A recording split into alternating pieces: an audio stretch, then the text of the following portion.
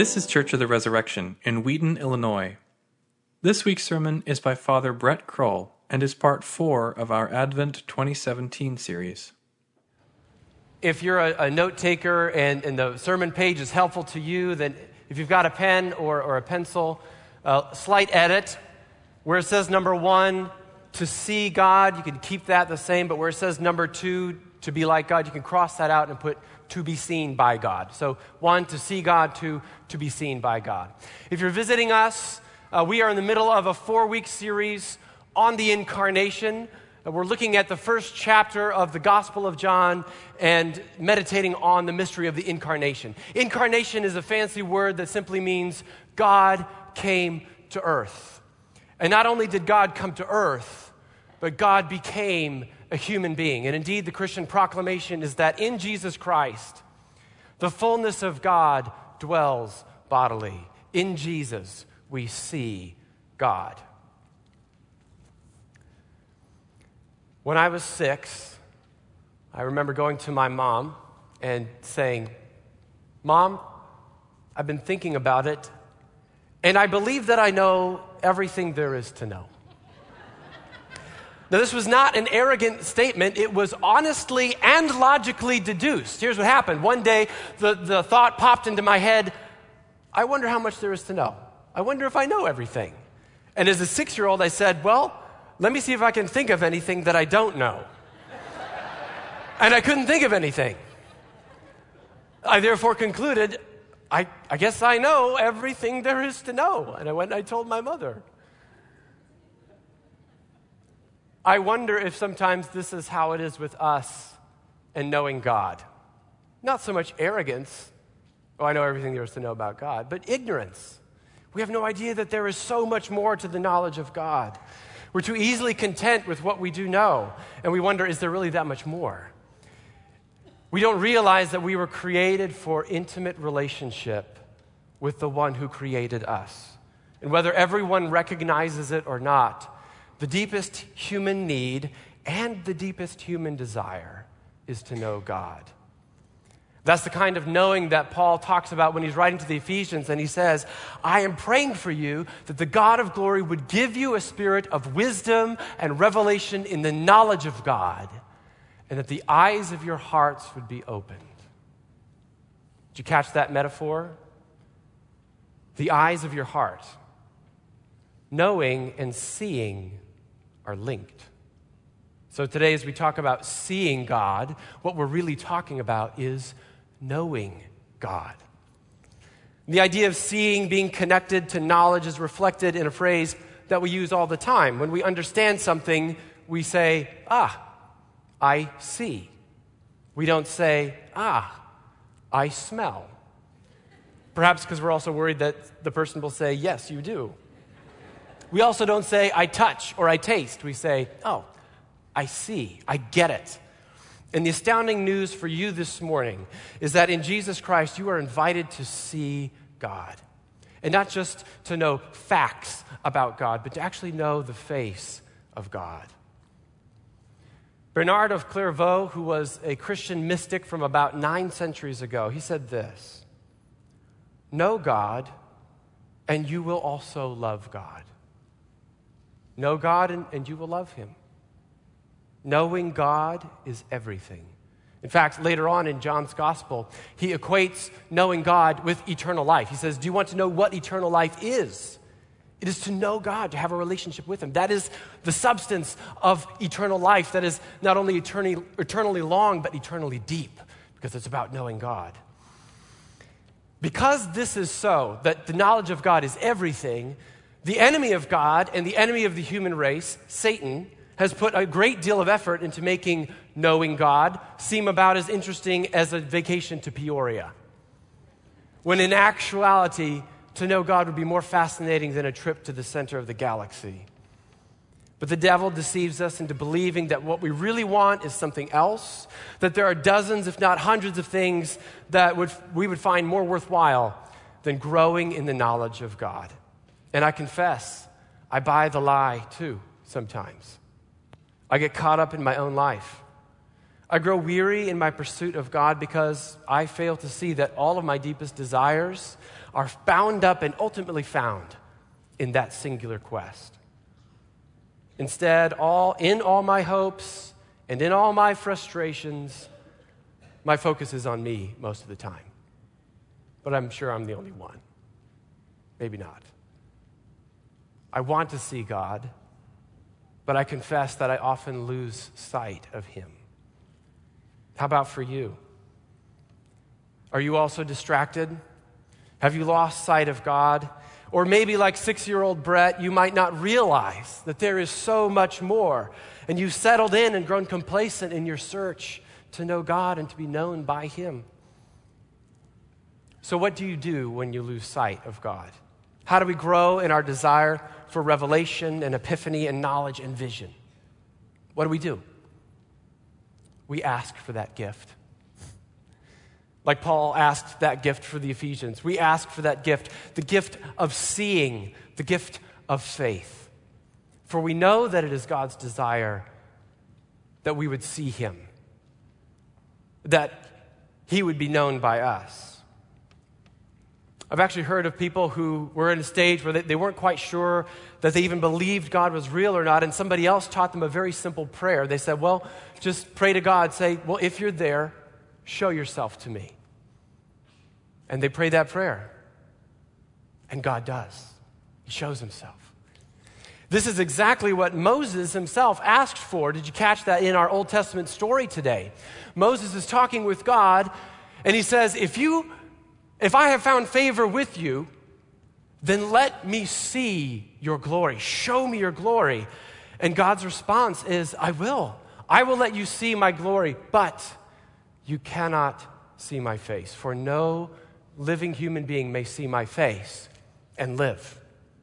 And it might be confusing because at a few other moments it says Moses spoke with God face to face as a friend speaks to a friend, but that's to say he had a special relationship with God. The reason that is so emphasized here in Exodus 33 that we read earlier is so that there would be no confusion that actually Moses did not see the face of God, capital F, the face of God.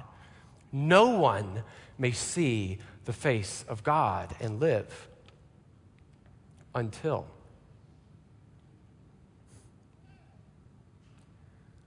no wonder Mary was called the favored one. She was the first one in all of human history to see the face of God. Mary and Joseph, on the day that Jesus was born, they saw the face of God, which is why, if you've ever wondered, why do we celebrate the incarnation when Jesus was born? Since technically the incarnation did begin when he was conceived. When Jesus came into the womb of the Virgin Mary, that's when the incarnation began. Why do we celebrate it when he was born? Because that's when the world first beheld his face. That's when we first saw the face of God. Let's go to our gospel story today, so you can turn in your bulletins to John or in your Bibles there. Now, this story, unlike the earlier verses in John chapter 1, this story is not primarily about the incarnation necessarily, and yet it's fun to study this passage with that particular lens, because as we do so, we see some things that we might have missed otherwise. So take a look now at verse 38. Jesus says to the disciples, they're following after him. They say, where are you staying? He says, come and you will see. Sorry, that's verse 39. He says to them, come and you will see. Now, who are these disciples? These disciples had been disciples of John the Baptist. And we learned from the story last week that John the Baptist understood his whole ministry as preparing the way for one who would come, who would be greater than him. John knew this, and you better believe his disciples knew it. So after about the second or third time of John pointing to Jesus and saying, that's the guy, there he is, there he goes, that's the great one, the one I've been preparing the way for, at least two of John's disciples figured it out. And they left John and they started to follow Jesus. And they came to Jesus and they asked him, where are you staying? And he said, come and see. Now when they ask, where are you staying? you know that they're not just looking for recommendations on the best B&B in Judea. Any more than a young man who asks a young woman, "So what are you doing later this evening?" is not merely curious about her schedule appointments. They want something more. A level deeper is the real question they're asking. Can we get to know you? And his response, yes, you can get to know me. Come and see.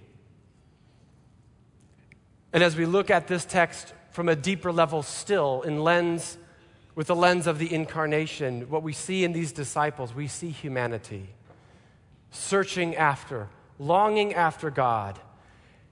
And God who came in human flesh precisely so that God, as a human being, from one human to another, could say, "Come and see. Come and see me. Get to know me." And actually, before you ever came looking for me, I was already looking for you. Come and see the glory of God. It's Jesus' invitation to every one of us this morning. Later on in John's gospel, in fact, it's the night before Jesus was crucified, he's having dinner with his disciples. And he says to them, "If you'd known me, you would know my Father as well." And Philip, one of the disciples, same Philip from our story today, he says, "Show us the Father." In fact, it's very much like Moses saying to God, "Show me your glory." Philip is saying, "Show us the glory of the Father, and that will be enough for us." And Jesus' response is, "Don't you know me? As long as I've been with you, haven't you figured it out yet?" And he says, "If you have seen me, you have seen the Father." To know me is to know the Father. The glory of God. Or as we read a few weeks ago, earlier in John chapter 1, the Word became flesh and dwelt among us, and we have seen his glory. Now let's take a look at Nathanael's part in the story. You got to just love this. I think it's actually meant to be funny that in one moment Nathanael is saying, "Can anything good come from Nazareth?" And then in the next moment he meets Jesus and he says, "You are the King of Israel, the Son of God." Julie and I were at a Vietnamese restaurant with some friends, and they said to us, "You have to try this avocado milkshake." And we said, "Can any good come from an avocado milkshake?" And we tasted. And behold, the nectar of the heavens, the ambrosia of the gods. And we became obsessed with avocado milkshakes after that. Absolutely obsessed. I've got the recipe if you want to know more about that mystery. So I imagine Jesus is actually chuckling when he says to Nathanael, "Do you believe because I said I saw you under the fig tree? I tell you, you will see greater things than these." So look now at verse 51. What does Jesus say after that?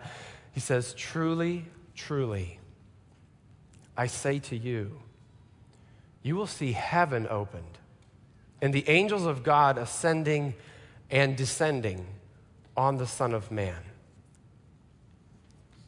What is he talking about? He's making an allusion to another Old Testament story. It's the story of Jacob, whose name was also Israel later on. Jacob was running away from his brother Esau. Esau wanted to kill him.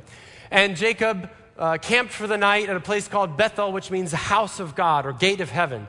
And while Jacob is asleep, he has a vision, he has a dream where he sees a ladder extending from earth all the way up to heaven, and he sees heaven opened and angels coming and going, ascending and descending on that ladder in that spot. And he says, "Surely I am in the house of God." So Jesus is referring to that story, but notice what he says. The angels of God are ascending and descending not on a ladder, but on who? The Son of Man, which is Jesus' most favorite self-reference. It's his title. He's saying, "I am the ladder." And again, as we look at this passage in light of the incarnation, we know that in the incarnation is the joining together of heaven and earth, uniting God and humanity. Jesus is the ladder We talk about Jesus as being the mediator between heaven and earth to heal the divide, the rupture that had occurred between God and man because of our rebellion and sin. Jesus came as a mediator to make peace between God and man, except for one thing. The word between is not really the most accurate word. Because normally when we think about a mediator, we think about a sort of neutral, objective third party that stands between two other parties and tries to get this side to agree with this side and be friends again or whatever. All right? The mediator is third party neutral. Jesus is not third party neutral.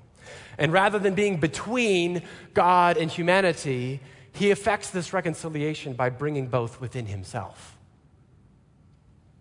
He embodies the reconciliation, the union of God and humanity in his very existence.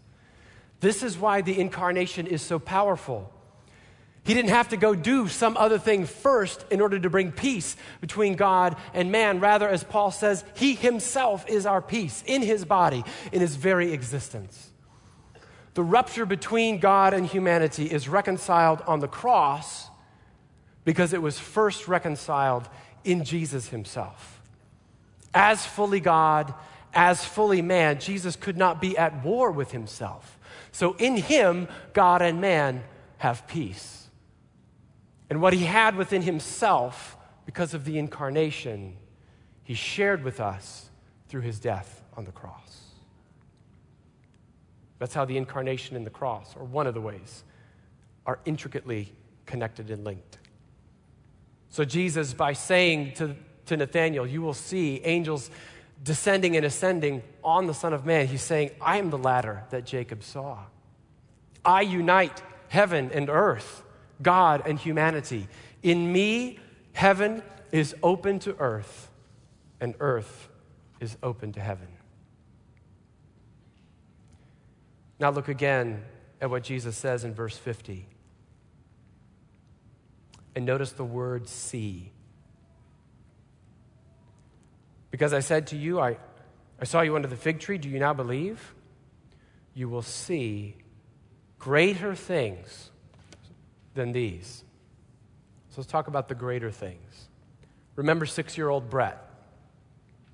Thought he knew everything there was to know, and he found out there's actually so much more to know. This is always true for us and God.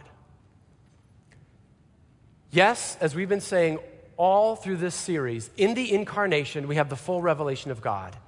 In Jesus, we see God as he is. There's no other God hiding behind the back of Jesus where we have to say, well, yes, Jesus I like, but what's the real God really like? We don't have to ask that question because in Jesus, we see God fully revealed.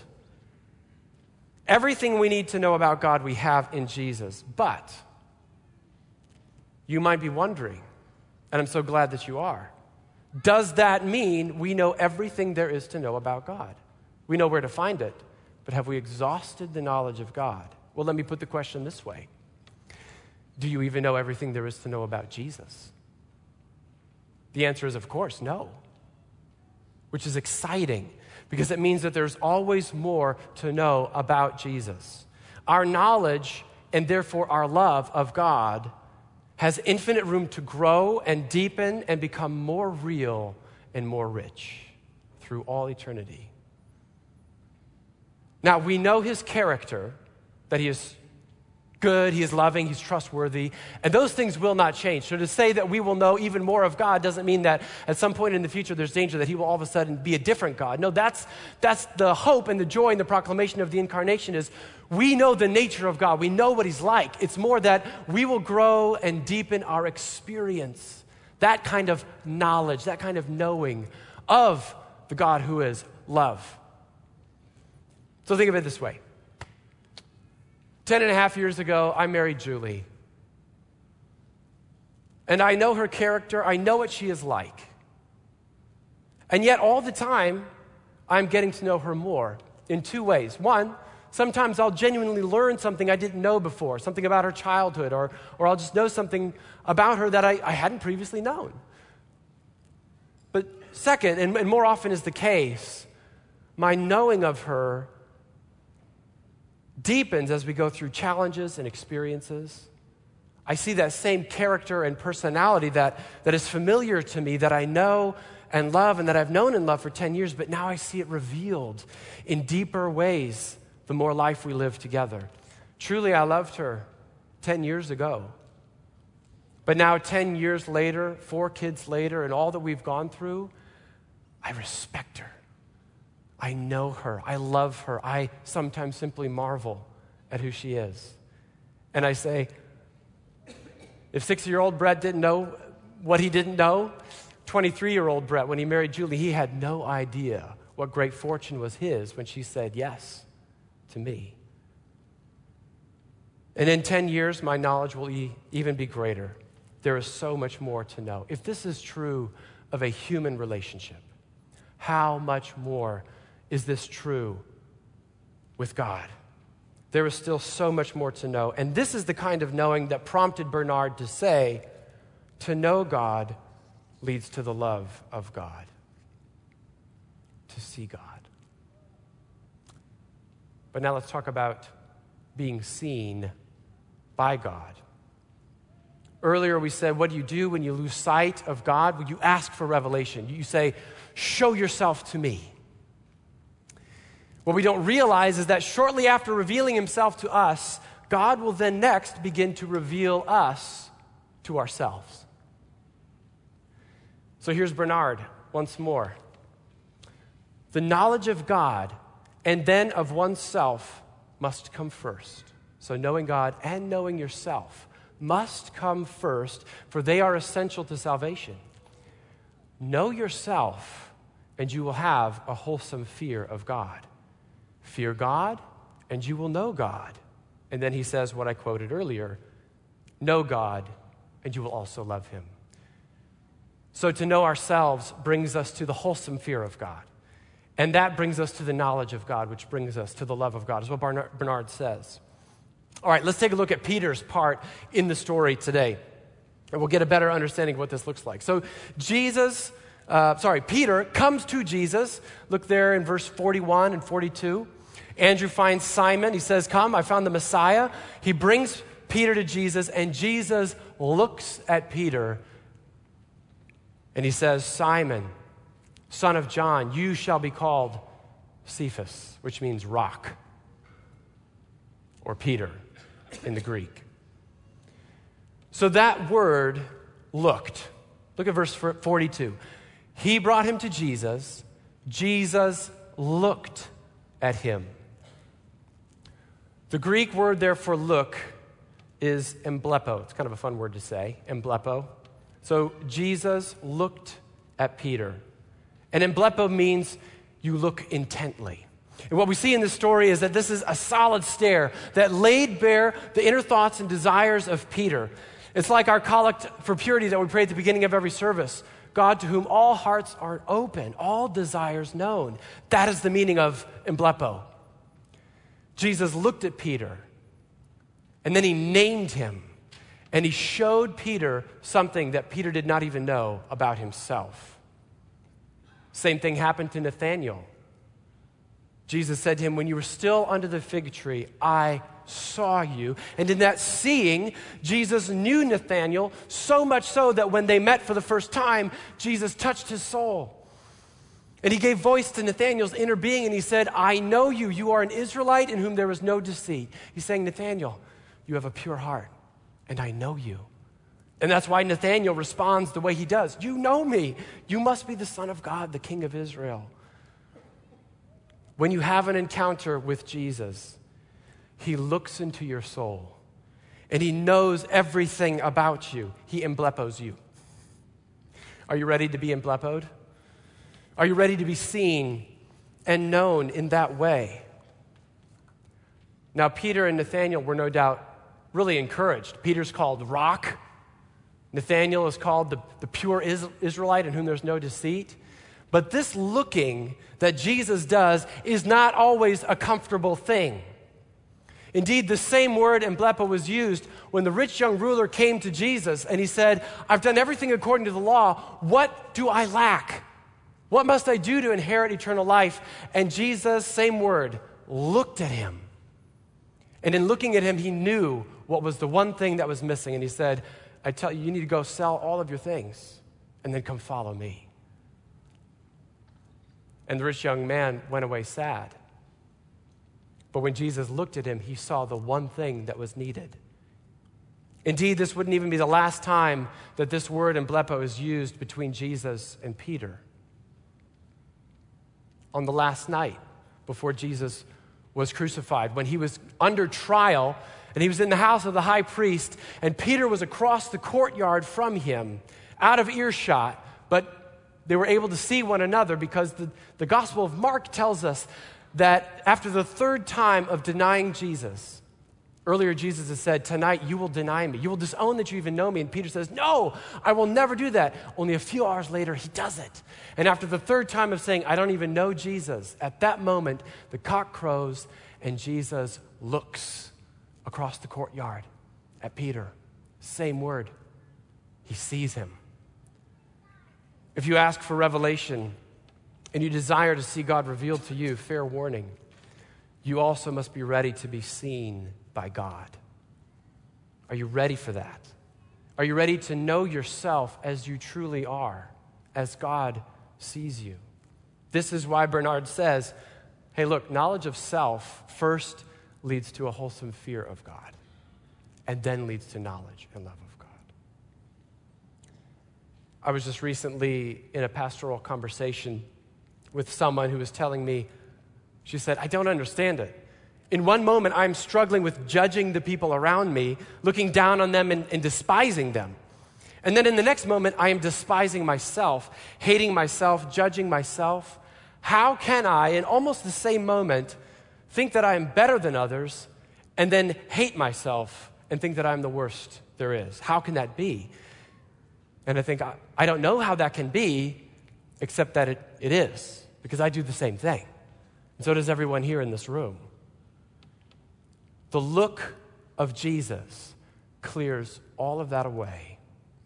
Because when Jesus sees us, when he looks at us, he reveals that we are not as great as we think we are. And yet in him, we are so much greater than we ever dared to hope. At the beginning, we asked the question, what do we do when we lose sight of God? But here's what must be said about God. He never loses sight of us. In all our wanderings, in all of our ignorance and confusion, he never loses sight of us. What he said to Nathanael applies to you as well. Jesus says, I saw you when you were still a long way off, and I knew you, and I loved you. And I think that there are some of you here this morning. Jesus would love to give you a gift this morning, and the gift would be he would love to name you, because you do not have a true understanding of yourself. Your understanding of yourself is distorted in one way or another. Either you have an exalted view of yourself, or you have a falsely humble and low view of yourself. And you do not see yourself as Jesus sees you. And he wants to ask you, will you let me see you and reveal you to yourself? Will you let me name you? And you can say yes. There are some of you here today. That is what you need to do. That is why you are here right now. There are others of you, and as I was praying about this, I had a pretty strong sense that this is a prophetic word from the Lord for some of you. Because some of you are in a very different place where you would say, I haven't lost sight of God. I actually love God. I'm growing in the knowledge of God. And hey, guess what? Yes, we all struggle at times, but we're not all struggling all the time. Are you kidding me? No, life isn't that bad. Some of you are in a place where you actually are saying, I have a relationship with God I'm excited about. I'm growing in my knowledge of God. To you, I think the Lord wants to give this prophetic word. And it's this. He wants you to ask for the gift of prophecy. He wants you to make that an ongoing petition for the coming year.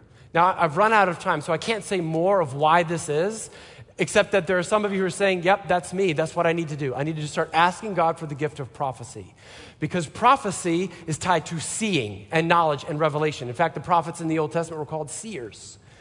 And God is saying, I would love for more and more of my people at resurrection to prophesy.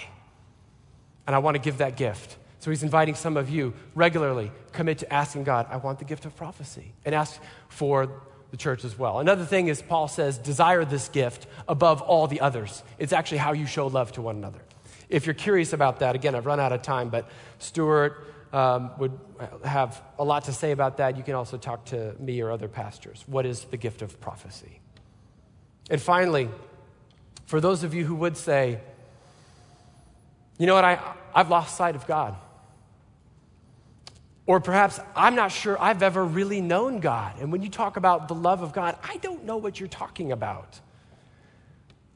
Well, here's what I would like you to do. Here's what I invite you to do. First is just pray that simple prayer I talked about earlier. God, if you're real, show yourself to me. And I'll actually lead us through a prayer like that in a moment. After you do that, here's also what you should do to search after God and to find him. Look for him in the scriptures. Augustine said the scriptures are the face of God for now. Meditate on the Bible, and if you have not read the Bible in a long time or hardly at all, I recommend start with the Gospel of Mark. But read the Bible and search for the face of God. The second thing, along with steeping yourself in the scriptures, surround yourself with those who love Jesus. Because if Jesus shows us the Father, the people of God, the church, show us Jesus. We have a saying here that as Jesus is the sacrament of the Father, so the church is the sacrament of Jesus. So after you pray, God, show yourself to me, look for him in the scriptures, and surround yourself with those who love Jesus, and just see what happens. I'd like to close with a prayer now that is specifically and especially for any of you who are in that place of, I've lost sight of God, or I don't know what that means, but I want to ask for this revelation you talk about. So close your eyes with me, and as I pray, pray in your hearts along with me. Father, apart from your gift, I am spiritually blind, and I cannot see you or know you. I also admit that often I don't really care about that. I'm interested in other things far more than I'm interested in getting to know you. Please forgive me. And would you show yourself to me? I ask you for the spirit of wisdom and revelation in the knowledge of you. Would you also show me who I am? Show me that I'm not as great as I think I am, but also give me a vision of who I am according to your most perfect design and your desires. Then fill me with your spirit to transform me until I am that person, until I am truly in the image and likeness of God as you have created me to be. I ask this through our Lord and mediator, Jesus Christ, your Son. Amen. Thanks for listening. Our vision at Church of the Resurrection is to equip everyone for transformation. As a part of that vision, we love to share dynamic teaching, original music, and stories of transformation. For more of what you heard today, check out the rest of our podcast. To learn more about our ministry, visit churchres.org.